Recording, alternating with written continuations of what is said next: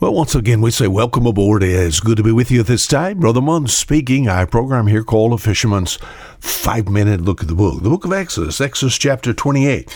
Yesterday, with the book of Isaiah, Isaiah chapter 49, we talked about some advantages of being in Christ. What does Christianity have to offer that no other religion?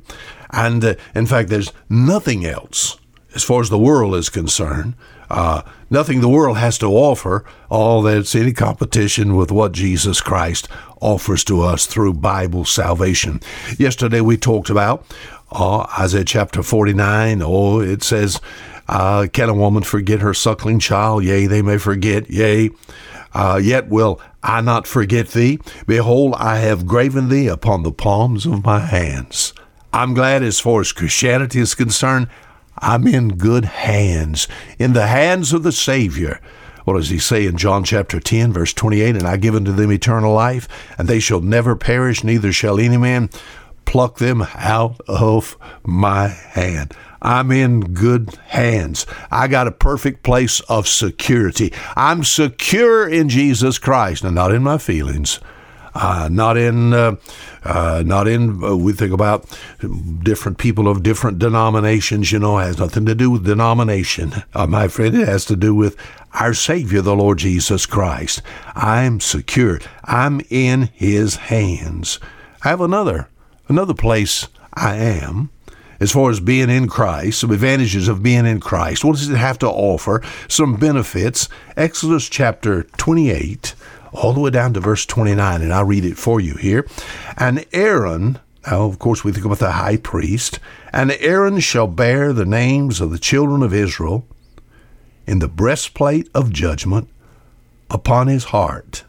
And then in verse 30, and thou shalt put in the breastplate of judgment the Urim, the Thummim, and they shall be upon Aaron's heart when he goeth in before the Lord. All right. You said, now what is this? Now this is the priest of the Old Testament. All right. And we think with the nation of Israel, it's supposed to be upon his heart. The same thing is true of the Lord Jesus Christ because he is our high priest. I'm glad I need no physical priest as far as this earth is concerned. We think about the death of Jesus Christ, the priesthood all over with, the veil of the temple rent in twain. Can you imagine the high priest looking into the very holy of holies and ready to immediately fall to the ground and die? What did that show? That Jesus is now our high priest. You know what it says about him? It's the book of Hebrews. Hebrews chapter 4 and verse 15. It talks about Jesus being our high priest, and it says he's touched with the feelings of our infirmities. Now, what is that? Touched where? Touched in his head? No, his heart is concerned. I'm not only in his hands, but I'm in his heart. What about this thing about Christianity? Why is it, what does it have to offer? The perfect hands of security, and then a place of perfect affection and sympathy. I'm in his heart. His love for me comes directly from the heart because, 1 John chapter 4, verse 7, verse 8, verse 16, it gives a definition of God. It says, for God is love. I'll tell you, when you find out not only do you have feelings in your heart for God, but to know that He's not only are you in love with Him, but that He is in love with you, put your heart a-pounding.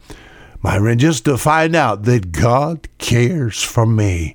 God loves me. We think about all the religions in the world, all the religious leaders, which founders of religion, they're all dead. The thing that separates Christianity from all other religions, we serve a living Savior, and I'm in good hands, and I'm also in His heart.